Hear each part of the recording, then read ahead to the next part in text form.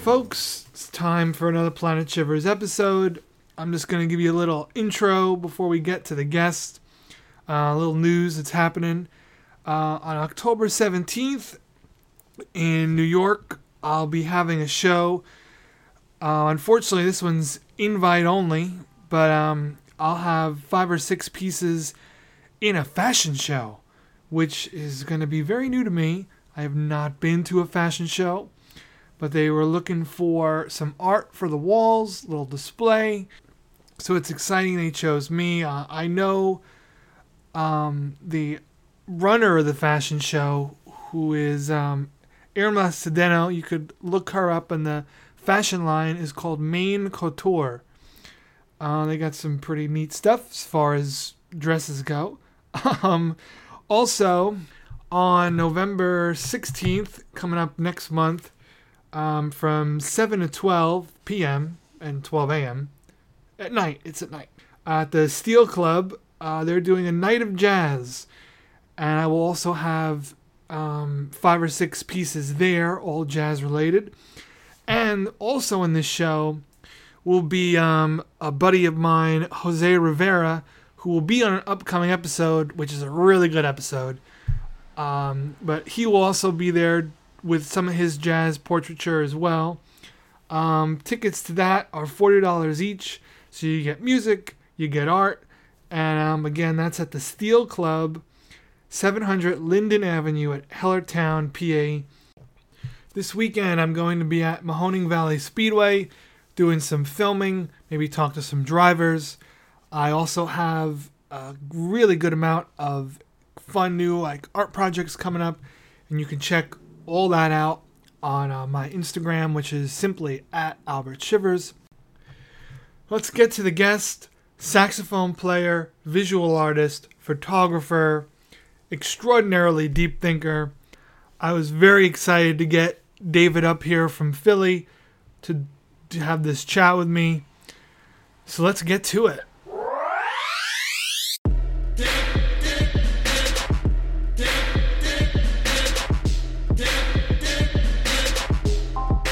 I will talk to you of art. Yes. For there is nothing else. Are you all ready to join me today on our trip to outer space? Come along quietly or not. You can have all the talent in the world and never get anywhere. Some artists bait a hook to let you bite upon it. And now, without further ado, Coming to you loud and clear. All right, folks, welcome to yet another episode of Planet Shivers. I'm Albert Shivers. Isaac Wilson can't be here today, but I am with a buddy of mine. We go way back in music, art, and a whole bunch of other things. David Kennedy, thanks for doing the show. Glad to have me. I'm glad you had me, Al. Just for the listeners, I'm also known out in the world, in case you ever find me, also known as Blacktastic, Mahogany Megatron, and for the Latinas all throughout South Central and the Caribbean, Oso Grande. Glad to be here, Al. How you been, man? It's been a while. It has been a while. It's been a real long while. But much has transpired since then. yeah, you got music. You're an artist. Let's start on the art stuff. What have you been up to in art? I've been up to a great deal. I've mostly been focusing on photography, since it seems to be the most marketable of my skills. Mm-hmm. And I've just been exploring that for the most part, but I have been venturing back to my roots and have recently begun working on a series of paintings. I told you about them a while back, Mm-hmm. that I've been sitting on for a few years. I'm trying to get those together. I already started one, and once I get my groove back with painting, I want to finish that up. And I'm also working on a drawing talking about our current political climate in this country. So Okay. I'm trying to get back to I used to be, when I was in high school, my art was very, I don't want to say pop culture. It was more so political, and was talking about things I felt were issues in society and trying to shed a light on what was the problems with the current zeitgeist, that kind of thing. Mm-hmm. So that's it. I've been trying to market myself as a photographer professionally. I'm actually here partially to see you, of course, but Right. also I'm doing some portraits for my friend. She sells jewelry online. She has her own, I think, podcast she does as well, and she wants some professional, headshots and full body portraits done. And since she knows I'm a photographer, she wanted to spread the love and hire me. Right. Nice. Nice. No, it's quite the trip from Philly up here. So that's cool that you got stuff going while you're up Especially here. for the bus being late. Shout out to Greyhound, an hour and a half late, and it took 3 hours to get up here. Was it traffic? No, my driver decided to take every backcountry road he could find. We were swerving. The bus was leaning side to side. He took the most windy, through the trees, over the river, in the woods ass roads to get up here. So how about you, man? What you been up to? Oh, geez. I mean, I've been doing a lot of cartoon kind of drawings, a lot of caricatures, which, like your input on this, but I've been thinking lately, like, why... I have a lot of drawings, a lot of artwork that features cartoon characters or caricatures of real people, like caricatures of TV personalities. Yeah. Drew Carey or Ralph Crampton or the Nanny or whoever. Mm-hmm. And always in these like compromising positions. And I eventually sat back and wanted to try to figure out why I keep doing this. I feel as though I've been inadvertently recreating this loss of innocence. When I'm taking these cartoon characters and putting them in adult situations. And it's not only just like a sex thing. I have Ralph Cramden High with Cab Calloway. Like, what kind of, it's crazy. But it's this weird, I don't know, I feel like somehow I've tapped in on this loss of innocence. Very poignant. Well, if we break this down psychologically speaking, we might be able to come to the conclusion that you're at the crossroads, a juxtaposition, if you will, at this juncture of your life. Uh-huh. So perhaps it's a bit of a fear going forward that you're only going to get older, and the things that you had growing up are going to just become further and further away. So you're trying to bring them forward in such a way that you're melding the innocent with the profane. So you're taking cartoons which are supposed to be inherently innocent, and you're mixing them with adult themes as a way, I guess, to make the childhood essence grow up in a way. Because I know a lot of your work is very reminiscent of like Ralph Bakshi, and I forget the other guy. He made, you know what I'm talking about, there's another one. He made like those adult cartoons. Oh, Robert Crumb. Yes. Yeah, well, those two are my dudes. Them, Howard Armstrong, who's lesser known, but he was. Shout out to him. He's dead, but shout out to him. Folks should, if you ever get the chance to check out a documentary called Louie Bluey. Howard Armstrong, real quick, was a fiddle player in the 30s and 40s. He sold his soul for a fiddle of gold against the devil himself. Just about, yeah. And the dude played with everybody. Played with Memphis Minnie, Louis Armstrong, Kansas Joe, all the guys in that time period, both of blues and jazz. And in the 80s, they made a documentary on him. Terry Zwigoff, who was the same guy who did the Crumb documentary, did a documentary called Louie Bluey. And it turns out that this guy is not only this fiddle player and mandolin player, so much so that if you could imagine a black mandolin player in the 30s being loved and adored by Italians because of how good he played mandolin. That's how good he was back then. I thought Italians were cool-ish with brothers. Cool-ish, but back then Sammy it was a Davis whole Jr. used to different- hang with Sinatra? yeah, Sinatra and DiMaggio. Not DiMaggio. Dean Martin? Dean Martin. That's it. I was getting mixed up. He did. That was Rat like Pack 20 and all years that. later. Yeah. Oh, that was he precedes Sinatra Sammy, and Dan yeah. Davis. Okay. Yeah, like those guys were like late 40s into the 50s. So he's around the time of, like, what, Cab Calloway more so? Or? Yeah. Okay, yeah, he's around, like, vaudeville and like, you know, the Chitlin Circuit, all that. Exactly, I'm just going to say that, yeah. Yeah. And but it turns out this dude is an amazing visual artist who, like I'm watching this movie for the first time, my jaw's on the floor because, like, his style is so much like Bakshi and like Crumb. And back in the day, he had the same, like, look of him. But way before them, he had this very similar look. Huh. More so to Crumb than Bakshi, but very similar look. So it's crazy when you have these artists that did things that don't fit within the paradigm of what we believe is the look of that era. Mm-hmm. Like, we have in our minds, like, a certain image of, like, art from the 40s looked like this, and it's usually, like, you know, early black and white Steamboat Willie looking cartoons, and then he does something that looks more like, I guess, Chuck Jones or something, and it's like, oh damn, how'd you do that 40 years before Chuck Jones did it? Right. Yeah, that's what blew me away with Howard Armstrong, is because, like, he was, like, it looked just like stuff that was gonna happen in the 60s and 70s, and, you know, he was doing it earlier than that. And he just, like, all these books, man, like, full of art.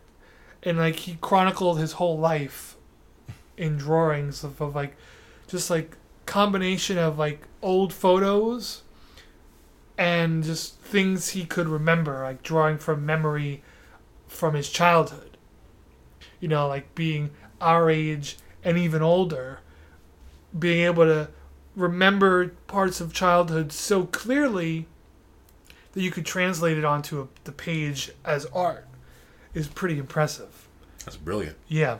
Like, that's, like, I don't, you know, I have a long way to go before I'm that good yet. So. Hey, once in a while I try, and then I look at it and go, looks like a child drew this, and I just throw it in the trash because I can't stand it. Yeah, I burn things, burn art. I think can't about burning stand- art. See, this is why we're cool. Yeah. My father has a fireplace in his house, and one time I was visiting there, and it was the winter, so the fire was going. And I purposely brought this, like, little stack of art that I couldn't stand anymore. Because there's art, like, that I have unfinished in a folder. Yeah. That I don't hate it, but I don't like it right now. And maybe I'll go back to it. But there's other ones that I'm like, nope. And it's so like freeing. So how do we get on fire now?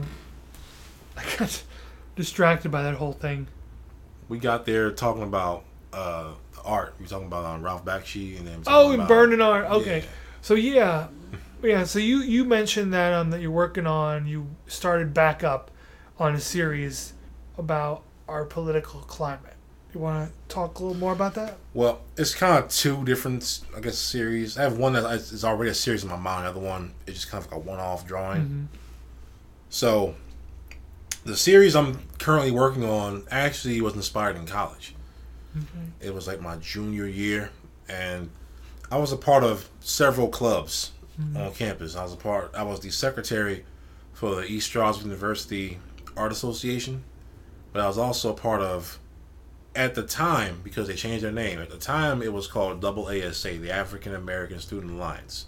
They have since changed their name to the Black Student Union to make it a little bit more, have some more oomph behind it. But I was trying to think of ways to boost the Art Association's presence on campus, because since our meetings are held in the art building, and the art building is put way up on a hill by itself, which discourages anyone to ever come the hell up there. Thank you, architects who designed the fucking campus. We didn't really get involved. So I wanted to get us involved, and I was talking. I knew the president of the AASA. And it was February, so I was thinking, let's do something for Black History Month. So I came up with this idea of taking portraits of famous Black historical figures and melding their likeness with the elements of West African, like, mask design. So certain elements of that style of art is very exaggerated features, like, large eyes or small eyes, big ears, stretched out faces, Like they tend to elongate or widen features and make it more exaggerated. And I actually found a few masks just through Google that kind of fit with certain people naturally. Mm-hmm. And I just kind of did some sketches of that. And I thought it was pretty decent. But years of just life kind of got in the way. I tend to suffer from depression a lot, especially around this time of year in fall. I have to be very careful and very aware so I don't dive into that. Right. Because once I get to that space, I can't really create. People always try to romanticize it and say, well, you should use your pain and put it into your work. Yeah. And that sounds very good. It sounds very beatnikish. Like I'm supposed to be smoking a damn cigarette on that long ass stick and like, you know, putting all my angst on the page. But more often than not, it just stops you from being able to create. So years of me going through that, I finally have gotten to a space where I have it more or less together. And I was purposely immersing myself with other artists online to keep myself engaged. And I was able to get back into it. And now I'm working on a painting of Malcolm X. I figured I'd start with him since I dig his philosophy. Nothing against Martin Luther King. I love the brother. He did wonderful things for my people. But I always feel like with Malcolm, just given the way things are now, it seems like that more strong arm approach just makes more sense to me than trying to be gentle and do it very subtly. So I'm working on that. The only problem is I haven't painted in years. So I'm rusty. So I'm trying to create something new and exciting from my imagination, but then also execute it with tools that are rusted and chipped, and I'm trying to get myself back into the groove. So that's the one series. I'm hoping I can finish up the one painting and keep it going. And not just even do old historical figures, because there's only so many times you can do a drawing of Martin Luther King, Malcolm X, Rosa Parks, Harriet Tubman. If you want to engage people in a more dynamic way, you have to give them people that they know. Like the one brother I could do currently would be Nipsey Hussle. He's a brother that recently died. I don't know if people know about him. He's a rapper, and he was killed earlier this year. And he was doing a lot of social reform for his community. I think he was in Los Angeles, like Compton specifically. So he was trying to reform the hood, and he was trying to work in a more like civil rights engagement capacity. And then once he died, everybody was saying, oh no, he did all these amazing things. I'm like, damn, I wish I would have known about him sooner while he was living. Yeah. Same with Pac. But in that case, I was a young boy when Pac died. I was like 4, 5. He died like what, 97? 96? Yeah.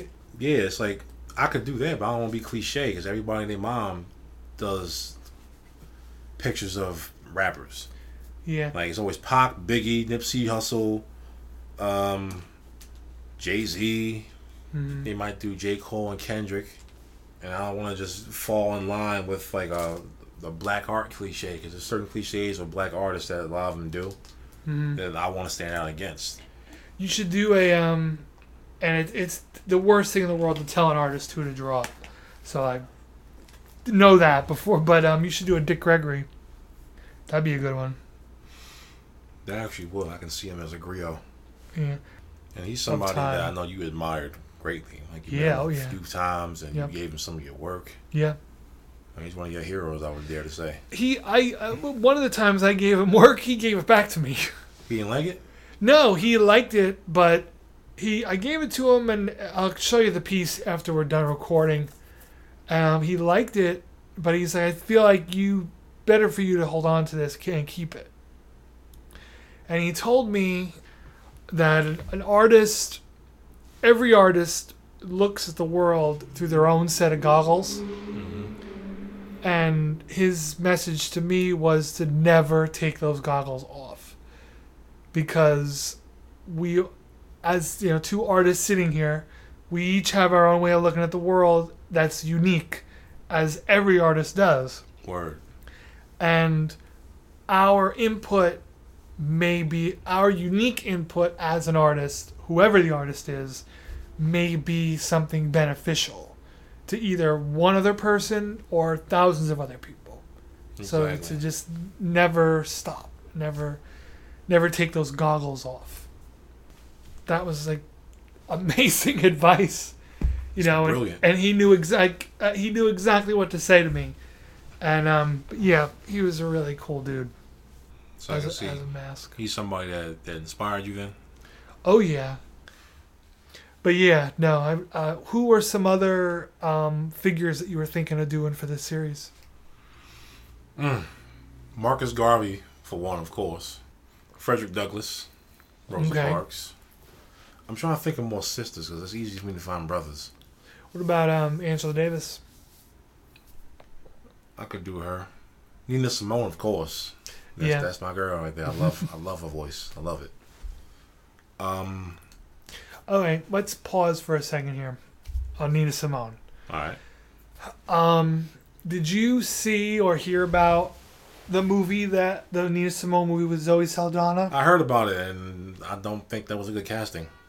No. I didn't watch it myself. I just Okay. want to throw that out there. But people were mostly upset over the fact that there are a lot of actresses that have like a higher concentration of melanin they could have chose. Mm-hmm. But they chose Zoe Saldana, and they figured, one, it was for her star power because she's a known name. Right. And two, they figured she would be a face that they would want to see more because since she's like, I think she's half Latina, Yeah. that plays into like the Hollywood prejudice of like, oh, you have to be mixed or like not, or have like subdued West African features in order to be deemed as like marketable to like a wide audience. Mm-hmm. Otherwise, your movies are only going to be for black people.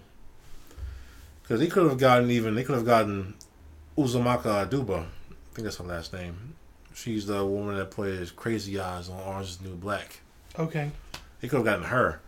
They could have gotten a host of a lot of other sisters. I can't think of any right now. I know Viola Davis possibly Mm-hmm. could have been one. I don't know if she can sing though. That's the only thing. Yeah. I also know that Zoe Saldana was the executive producer of the movie. Cast herself. That makes sense. So and she was able to sing. I've seen the movie. Oh, how was it? Was she at least, did she do justice to her character? Here's my overview of it is this. I watched it just because I wanted to. I needed to see. I read all the hype. I read all the things defending Zoe Saldana. I read all the things deprecating her. Yep. I wanted to see for myself. And the movie was supposed to be theatrically released, but it never did. Went straight to DVD. Yeah, I was wondering. I didn't see any commercial or Walmart, anything. $5. Boom. Shit. So I seen it and picked it up, saying like, okay, here we go. Here's what I have to say. You could see that Saldana put a lot of work in to doing Nina Simone. You could definitely see that she put a lot of work in.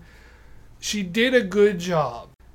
And when you see her alone in the movie, you're like, oh wow, the makeup and prosthetic nose.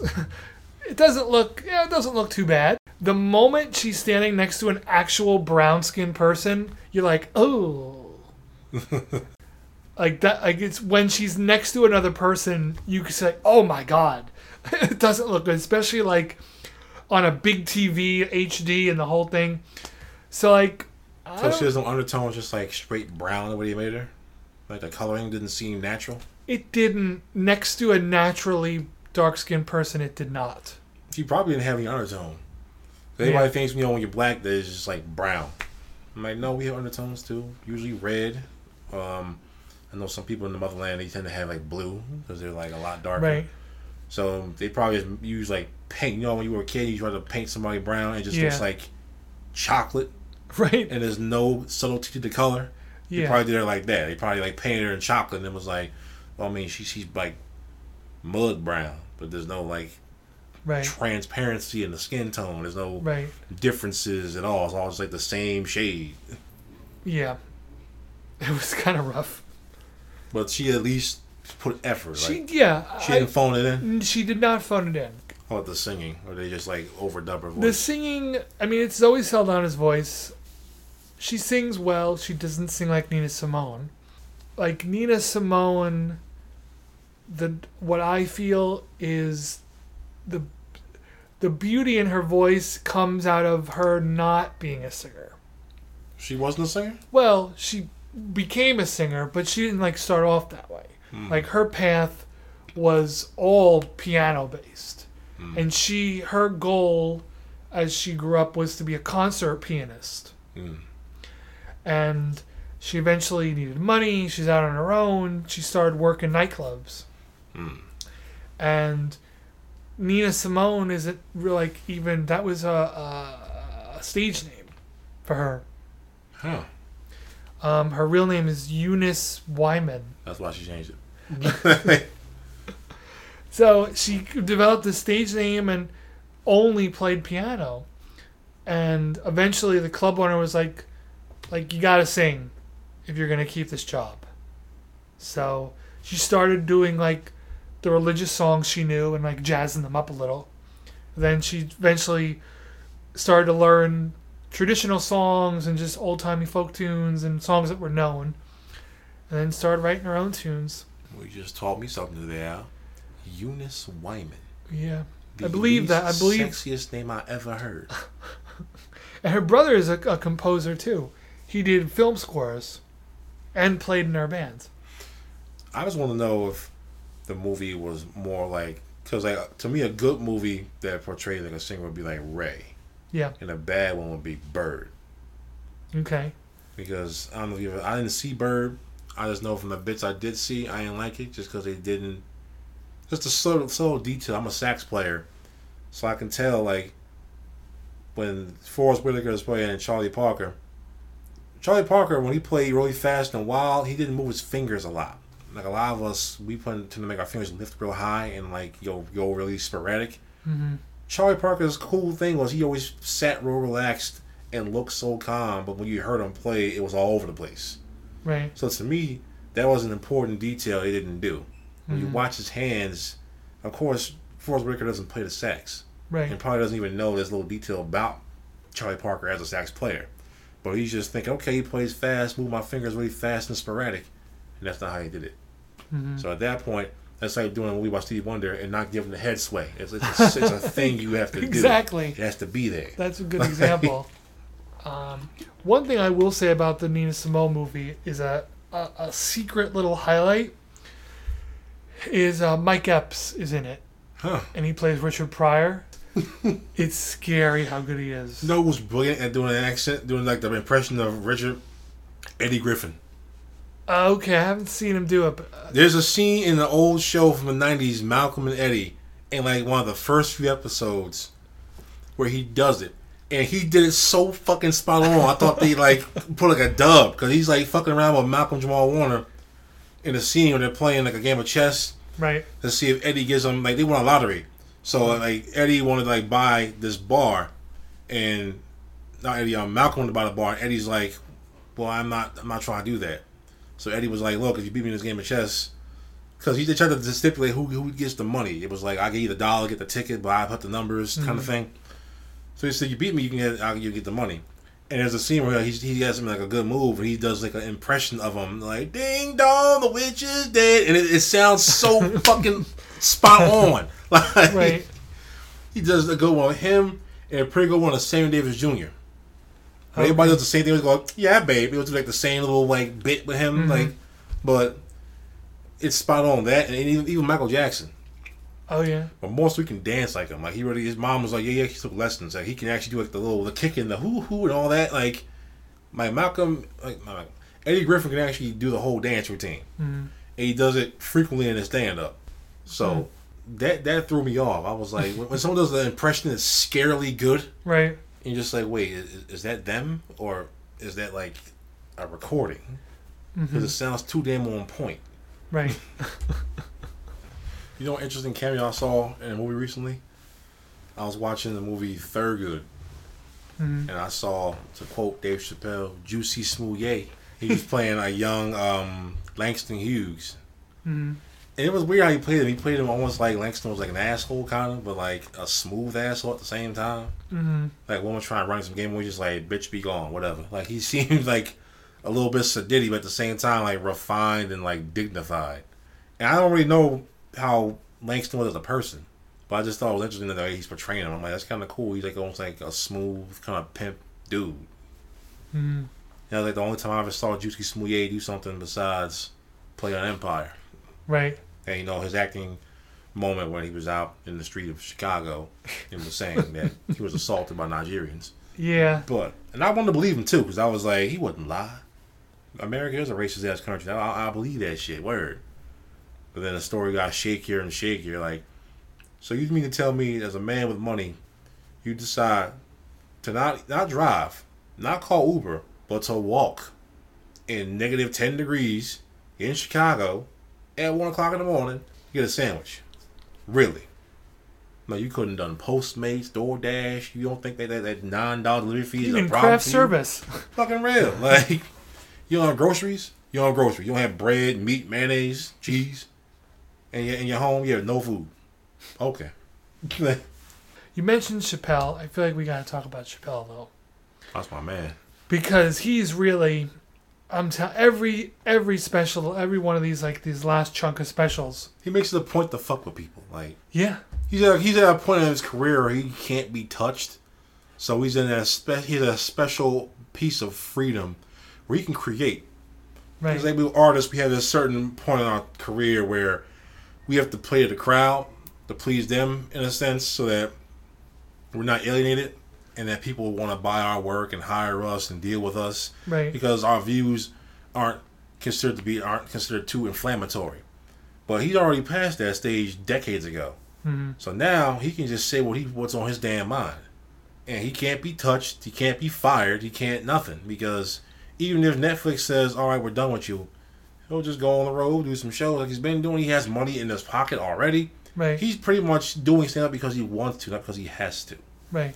And I love the fact that we get to watch this man have complete carte blanche to do and say whatever. Mm-hmm. And not have to worry about, oh, the people are going to, crucify me. He's like, I don't care. Fuck them. Like, Right. And he's just going in. Like, he has Kung Fu. Because Kung Fu is not simply fighting. Kung Fu is just the mastery of an art. Mm-hmm. So, like, the painter who spends hours perfecting his craft has Kung Fu. The mason who builds beautiful buildings has Kung Fu. Mm-hmm. And the comedian who has spent decades honing his craft, so much so that he can just challenge himself and say, all right, I'll just take a hat and just pull out random shit and just make a joke off of that one word. Watch. Here's the punchline. I'll get back to that.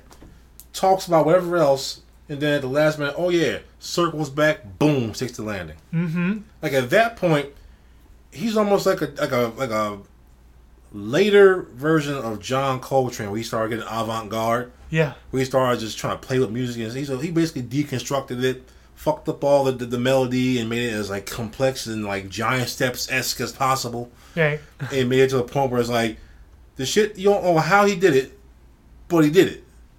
And it's amazing to watch him do it. Like, instead of saying, well, everybody plays swing, and they're just all doing the same, and instead of doing the typical whatever, Right. he's like, nah, remix. Right. And chopped and screwed the whole thing. At this point, he's just polishing his own skill. Like, my man is as sharp as they can be. I don't like to say that anything has an apex, but if there is one, he's reached it. And also about why he's necessary. It's like he came up in a certain era. Mm-hmm. Like, I don't know if you think about it. You probably have seen this too, where in the early aughts, from like 2000 to like maybe 07, 08, 09, comedy especially was about their version of equality is everybody can get it. There are no picks. Right. I know Carlos Mencia was a huge proponent of this. And put aside, he's a joke thief and he's unoriginal, whatever.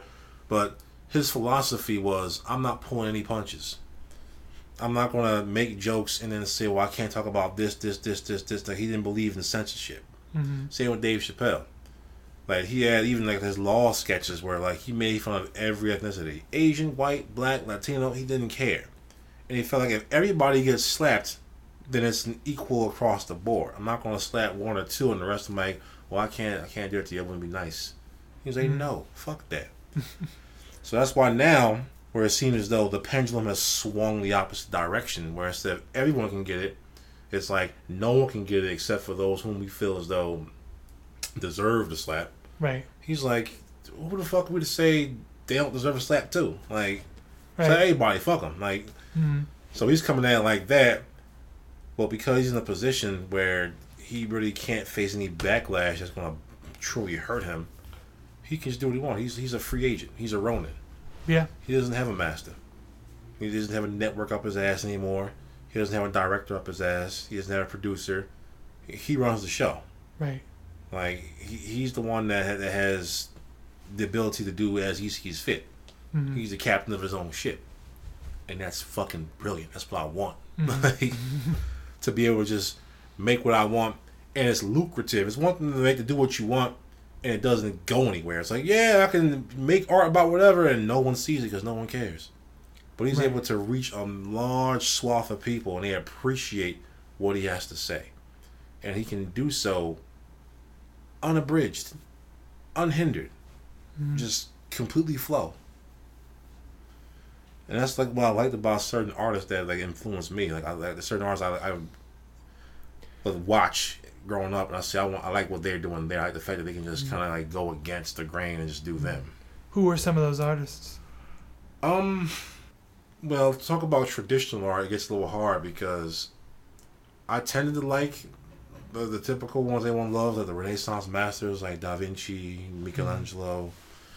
But I remember I took art history in college. They expanded what I liked about the artists. Like, I like Caravaggio.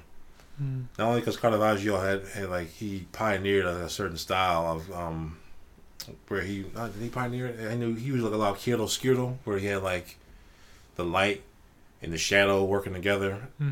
I forget, is chiaroscuro when light comes in from one side, or is that tenebrism? But the fact that, like, as a person, he was just like this kind of badass, swashbuckling ass dude who was like, imagine if Jack Sparrow was a painter. That was Caravaggio. Like, he would just come in, seduce a woman, commit a little crime here and there, have to go hide, paint for the Pope, and then bounce off. Like, and I think he died from like syphilis or some shit. Like, he really just was like out there. I'm not saying that's how I want to go out. I'm not saying that's who I am as a person. But the fact that he was like that and was just kind of doing his own thing, I'm like, that's kind of neat. Van Gogh. Vincent Van Gogh. Because just his technical skill. And the fact that his work was, again, it was like unique and it was different than a lot of his peers. Like, I tend to like artists that stood out. I mean, I once liked Picasso. But I don't really much care for Cubism. I like his blue period because it's more representational. That appeals more to my sensibilities. Like stuff like Guernica, it just looks like random kind of like offbeat, kooky 90s cartoonist doodles to me. Like I can't really get down with it too much. But I was also influenced by people who weren't artists. Do you find that does music at all influence your visual art? Yeah, I want to say so. Like, I like the virtuosity of Bird, Charlie Parker, and I like the creativity of John Coltrane. Like, I tried to, and of course, Andre 3000. Okay. Andre 3000 is a big one. One, because he was current in our childhoods. Yeah. Like, he wasn't like some boy that like my grandpa listened to. He was like now. And the fact that at the time when Andre 3000 became big, him and Big Boy, but more so him, Big Boy just kind of fits more with like, you know, the climate of the time. Andre was out there. Andre was a brother in the early aughts. My man's rocking a perm. He's wearing crazy outfits. He's doing songs about themes and in styles that were not typical. Most rap of that time was gangster rap. It was all about fucking women with fat asses, getting money, doing drugs, and killing people who want to try you on the street. And he's making songs called Hey Ya and Miss Jackson and random just shit that like meant something to him. And then he surprised me when him and Big Boy did Idlewild. Idlewild is one of my favorite movies. Right? Is that not a great movie? And I'm pissed they don't fucking show it on TV. I have to like order it on YouTube or something to watch it. Like, and he delved into jazz with it. I didn't like to do that. I didn't know that Andre had the chops for jazz. My man's playing stride piano and he's doing all kinds of like in the movie. He's playing like the piano for real. And the soundtrack is amazing.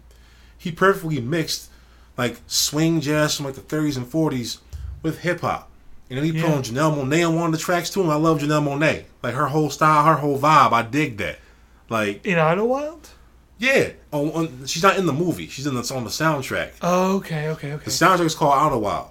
So there's a song called it was like Get You in Your Dream or something like that. And she's singing the hook for it. Wow. So now And Call of Law. She was on Call of Law, that song too. So now that would have been very like early in her career, no? Yeah, I think that's before she did Wonderland Records. That was like she was a feature, so that might have been like when she first got started before she had her own single. Gotcha. Well, I did not know that. But Andre was my boy. And then he made that show Clash of 3000. And the art style of that blew me away.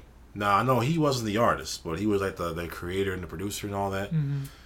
But I'm sure he had a lot of creative influence because Andre tended he walked to the beat of his own drum. And I feel like that's how I want to be, how I've always been, is the bull that walks to his own rhythm. I don't like to be a follower. I don't want to be a sheep. I don't even want to be a ram. I don't want to be the head sheep. I want to be my own thing. And the way he dressed, the way he talked, like the fact that he was walking around wearing like a straw pork pie hat in Georgia, down in Atlanta. Brothers are wearing like snapbacks and big ass chains and sagging their pants, and he's coming in wearing suspenders and spats and dress shoes and like a necktie and a pork pie hat.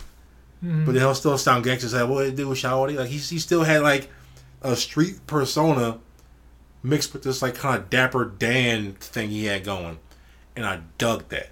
And I was like, yes, that shit. And I think that's what influenced me a little bit to like the way I dress. I mean, albeit I don't dress that outlandish, but I have certain times I have like a big ass. I love hats because of that, because of him. Right. Like my love of hats started with him, and like certain movies were like the best cool boy had the hat on. I feel like a hat was like it was like the final dotting of the I of like your style, and I loved that about him. And that his music was so different. And then when he did the jazz thing, I'm like, okay, he does jazz too, so like I dig that even more. He's one of the main influences of my art. Where I want to do something different. So whenever I make something, I try to think to myself, like, how can I do this in a way that's genuine to me, but it's also interesting to look at. I can do something crazy and like it just looks crazy, but I can do something crazy and it's like, oh damn, that's cool. And every so often I can achieve that, and I'm like, yes, that's what I wanted. But at this moment, I haven't yet mastered doing it on command. That's what I'm trying to get better at. What do you mean by doing it on command? Like being able to make something that's visually intriguing, but at the same time is purposeful. Because there's sometimes I do things in my art that people like, but it wasn't something I intended to do. It just kind of happened. It wasn't like, okay, here's my plan. I kind of just sat down and just made something. Right. And just the way it went. Usually it would be like a mistake happened, and I just kind of put the Bob Ross in it and just said, oh, there are no mistakes, there's only happy accidents. And just kind of like reworked it. He's another one. I just rediscovered him recently. Like somebody came back, I don't know what it was. They brought him back for real. Yeah, my mother took a class from him. Really? Yeah. Took a painting class. Here, wait there for a second. I'll show you the painting on air. Tired of having headache pain, nausea, heartburn, indigestion, upset stomach, diarrhea? Try new Pepto-Bismol chewables. Made in grape, peanut butter, and cherry flavor for family and kids alike. For those listening, I'm gazing upon a painting by Albert Shiver's mother. It's a peaceful, serene scene full of happy little trees and beautiful mountaintops just ever so gently caressing the clouds in the sky. oh, look at there, and you can see over in the corner a little bit of sunshine is poking out. Just gotta take our brush and beat the devil out of it real quick, and there's back to paint. So she made this. Yeah. From Bob Ross, like he said, like he had a class where she had to go in there and sit down And paint, yeah. Like, it was a big group. and she has a lot of like encasto on here too. Yeah. Did she use like a palette knife, or this was just like a thick application from a brush? I know very little about that painting, unfortunately. You can actually feel it, like Yeah. on the pine trees. This is brilliant. You know, she used to draw me little characters when I was a kid. Vegetables with faces and hands. So she invented VeggieTales? Oh, She shit! may have invented VeggieTales. You getting residuals off of that? No. No residuals, and she wasn't really religious, so it's weird. She just cashed in on VeggieTales. Yo, I swear the government taps our phones for creative ideas, because I distinctly remember as a kid, I used to submit work to, remember the PBS, WHYY Young Writers and Illustrated contest from Rainbow. Yes. I used to submit work to that like every year for like maybe since I was in like kindergarten to like maybe 3rd or 4th grade. Mm-hmm.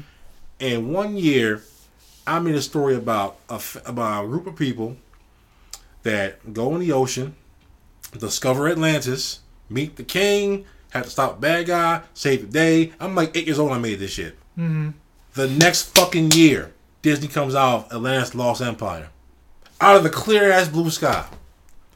And I still contend that they wiretap the phone something so that they can get ideas from the people. Because there's too many times people just can just be talking. Right. Hey, here's a cool idea. Next thing you know, it's on TV. Here's a thing. I'm like, you can't sit there and tell me this is all just based on inventors just come up with shit. Like, I feel like they really are watching what we do. Because that was too coincidental. And I got no damn credit. Nothing. No damn royalties. Not even a visit from Mickey Mouse. No, not even. Oh, nothing. I ain't none of that. Like, I got a certificate that said pretty much thanks for trying, you didn't win, with a signature from LeVar Burton, which may not have been signed by him. I don't even know. Yeah, it could have been Sam. And Robert Mapplethorpe. Another guy I dig. Okay. What about him? Well, with my photography, I'm not really inspired by too many other photographers. I just kind of do my own thing. Mm-hmm. But I liked him when I looked him up in college. He had to do a project for my photography class. He's like the only name I knew. Right. I always heard like he was a nut, so I was just thinking it was gonna be some crazy like kind of Jackson Pollock looking photos or something. But no, he did beautiful work in black and white film, with high contrast, and it inspired me for a time. If you can go on my Instagram, which is @mahogany_Megatron, you will see some of my earliest works photography. I have like a couple of series on there that were just black and white images I took downtown Philadelphia. Because I had the one series is called Where About Walnut, and it's about Walnut Street and me just kind of exploring the city after I graduated from college. Mm-hmm.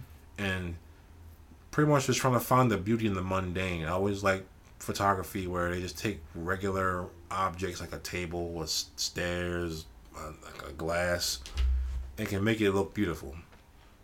Because it's easy to make something that's supposed to be beautiful, like a sunset, flowers, an attractive woman or man. That's easy. Making something simple like a rock, a pencil, look beautiful, that takes creativity. Right. So I was stretching my muscle with that. That was my only outlet at the time because I had pretty much given up painting and drawing. That's why. But you go back to it though. Yeah, I'm trying to get back into it. It's like finding energy. We come home from work, it's just like I don't want to do anything else besides sleep or watch TV or something. Right. So I'm trying to tie it into it being a joyful time. Like, that's why I always thought was cool about you was like you could just keep making work seemingly without stop. Like you just have this. Like what's the word? This like from not profuse. It's like you just kind of are able to just churn out works. And I know my professors in college always say, "Oh, if you can't think of anything to draw, is make something." And I'm just like, make what? I'm stuck. Every time I saw you, even when I was in school, you were doing something. Every time I saw you, it was like, "Oh, I'm doing this drawing, that drawing, that drawing, that drawing." Like you had like, collages and drawings. Now you're doing painting. It just seemed like you had a never-ending store of work. And here I was puttering along. I had like one half-baked ass drawing, and I would just be stuck on for months, and then say, "Fuck it," and just stop. I think everybody's different. Everybody has a different creative process. There's this artist. He's a current artist that he's one of my favorite ones at this point. His name is Don Colley. He's an artist, I think, from Chicago. And he does these beautiful illustrations of people. He draws plein air, essentially. And he uses that's how I discovered him. Was I was looking up art materials on YouTube a few years back. Right. And he was like an artist they had pegged to be like the spokesperson for the Faber-Castell Pitt artist pens. And he was just like saying, "Yeah, they're great and they're awesome." And, you know, of course, the first thing you think is like, "Oh, it's a sales pitch." But no, you see him live on there drawing. Like his routine is like he just rides the train and walks around, just kind of chills out and watches people and just draws them like a court artist or something. And he does these beautiful renditions. He gets these old ledger books from like the 30s. And I guess the paper, and there's a certain kind of paper he uses because it's like really thick. I don't think it's Moleskine. I think it's like I know one he said he uses was watercolor paper. He said he uses that because like it absorbs it pretty well, and it has like this wet painterly look when he's finished. Right. Because when he draws, it doesn't look like a marker. It looks like a paintbrush with like a marker's ink. Like it's almost like he took like the refill bottles from Copic and took a brush and just like painted the shit like that with ink. Like it looks like an ink painting, but using a pen. Because it's like a brush tip pen he uses. Right. And he'll mix that sometimes with like colored pencils to get like a certain look where like it looks soft but solid but still wet and fluid. Like I have to show you when we're done because my phone is charging. But Bull is nice. I keep asking like, "What are you doing?" Because I use the same exact markers as you, and mine just looks like a heavy, thick ass clump of ink. But when you do it, it looks like a beautiful like illustration. Right. What you got anything coming up that people could look out for? Any photography, art stuff coming up? Photographic, I don't know. This is approaching the time of year where it gets a little bit harder. I tend to be more active in the spring and summer because it's warm. Right. I'm hoping to get into, I guess, some more night photography because I'm trying to get my work in the galleries now and get more into the public eye. Where can people find your work? My newest work is on Instagram, and you can find my work on there with the handle at mahogany_Megatron. I also have a website that has some of my older work. I have to actually update it. My website is blacktasticart.com. Those are the two main places you can find my work. I mostly do photography. I also paint. I draw. In the past, I've sculpted. I've done a little bit of graphic design. I'm also a musician. That's how I can talk with Al about music because Al plays guitar. I think piano as well, right? A little bit. I play the saxophone. Been playing alto most of my life. I just got into tenor about 2 years ago. So there are some videos on Instagram of you playing. Actually, I tend to play swing, jazz. I use improv a lot. I'm trying to get better at memorizing songs, so I'm trying to learn by ear, which is the hardest way, melodies and certain jazz standards because I want to start playing in like jazz clubs or even open mics. And if I play with seasoned musicians, they have certain expectations. Right. I played with seasoned musicians once at this famous jazz club here called the Deer Head Inn. And I went there on Thursday night when they have like all you can sit in. And the environment was a lot more cutthroat than I thought. Like you walk in there, like they're already kind of on with drinking. So they go, "Okay, what you want to play? Give us a song." And I'm all like anxious, like I don't really know because I don't really have any song memorized. I mean, we just got finished playing this song. Jeff said, "How you want to play that song? Cool, let's go." And they just jump in and start playing it. And I had to like remember the damn melody. I had a little piece of melody I played for it. And then they're like, "You want to do a solo?" I said, "Yeah." And I'm asking him, how many bars? However many bars you want to play. And I'm like, that's a recipe for failure. Right. If I go for too long, I'm that asshole who just wants to toot his own horn for an hour. Literally. And if I go too short, it's like, oh, he's not capable of playing anything longer. Right. It makes it seem like my skill is shorter than it may be. So I did it for like they said it was like a perfect amount, not too many bars, not too few. But they were not helping me at all. There was no hand holding. It's like, what key? Right. I was like, what are the changes? What are we doing? Like, I didn't really know what to do. Right. And they were just kind of like, whatever, sink or swim.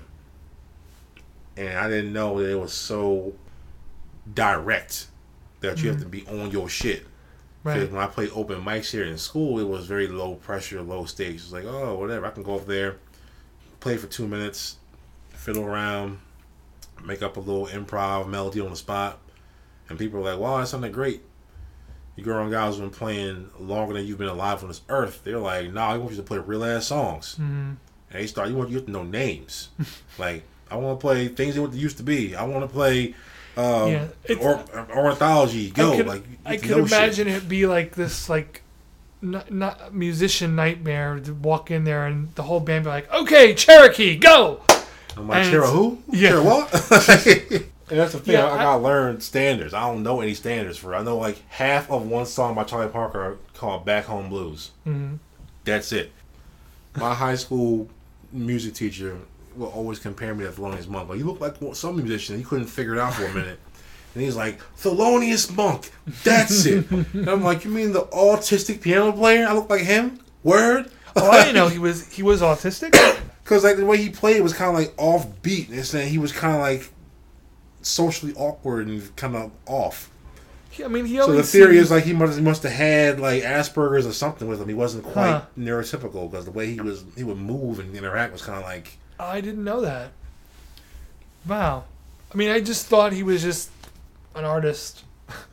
Who was I could be just wrong, you know, but just- that's what I heard. we're all kind of weird artists. So. I could have been like a cool musician that got women left and right. No, I was like the one no one knows about unless you play jazz. Like if I say Charlie Parker, people know that name. Oh yeah, no, I've heard of him. I heard of John Coltrane. Yeah. Like if you start naming like deeper names like Art Tatum, who? No, Yeah. Jerry Mulligan.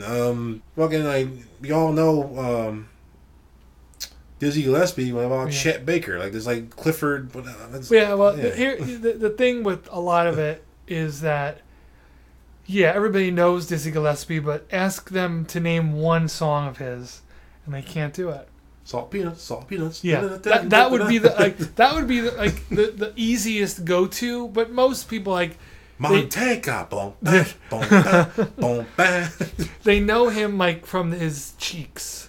Yep, and Which is the and one- this weird broken Yes. bell up in the air. Yes. No one else does that. Bent ass trumpet. Yeah. I'm like, why does anyone else do that? Because I figured it would be like an homage to Dizzy, but no one ever says, "Give me a bent trumpet," Yeah. because it doesn't change the sound.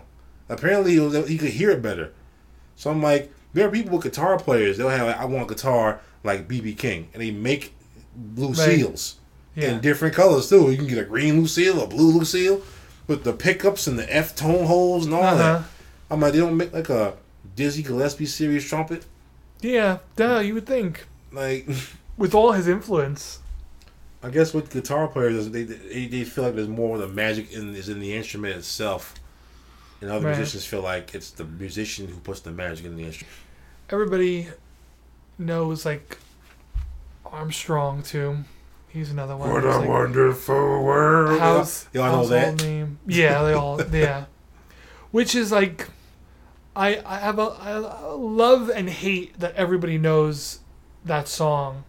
I hate it because the dude has almost 80 years worth of material. Word. Friggin' invented the jazz solo. Yeah, you invented scat improv singing. basically. Like, Yeah. yeah. Like the early recordings with King Oliver blow me away every time I hear them. Up through the 20s and 30s. You know, we watched Buddy Bolden play in the streets of New Orleans. So, like, and everybody concentrates on What a Wonderful World, and that's all he's given credit for now. But Like in the last years of his life, like yeah. But at the same time, this was like 2 years ago on New Year's. I'll share this story as a nice closer. I'm at my family's house and we're watching the ball drop, right? Like in the TV, or like you The actually TV, yeah, the Times TV. Square? Yeah, TV. Watching the ball drop on TV. So it's the whole thing. You count, the ball goes down, boom, and it's New Year's. Mm-hmm. And the Times Square starts to play music. Mm-hmm. And the first song, like they play like the, like the one, that one. I can't think of the name of it. And directly after that, they play Louis Armstrong, What a Wonderful World. Mm-hmm. And I lost it. I started crying right there. Because what dawned on me was, with all that happened, and then people may only attribute that one song to him now, there he is. He's still friggin' there. He's still there. Jazz is all but dead for in pop culture. And there's this poor old kid from New Orleans who's still there. Like, they haven't erased him yet. You know what I mean? And just like thinking about that and seeing it happen, I think it was New Year's of 2017, and I just lost it. I'm like losing it a little bit now. Like that, the idea of that is so cool. That like, he's still there. He's still there. Respect to Louis Armstrong. Yeah, absolutely. So yeah, you have anything else you'd like to share to the folks of the world? Jesus is black, Ronald Reagan is the devil, and the government was run by 9/11. It's like the government responsible for 9/11. There you go. You heard it here first, folks. Thanks for doing the show, Dave. It was fun catching up and talking with you. AKA Blacktastic. There you go. Thanks, Stan, for doing the show, man. Thanks for having me. Peace. Thank you for listening to the Planet Shivers podcast. This production and others can be found on iTunes, SoundCloud, and archives.org. It can also be found with video content on the Albert Shivers YouTube channel. You can find even more content on Facebook at Albert Shivers Visual Artist and on Instagram at Albert Shivers. You can find Isaac Wilson's work on Instagram at WhenInZen. That's when_in_Zen. Thank you again for listening, and don't forget to like and subscribe.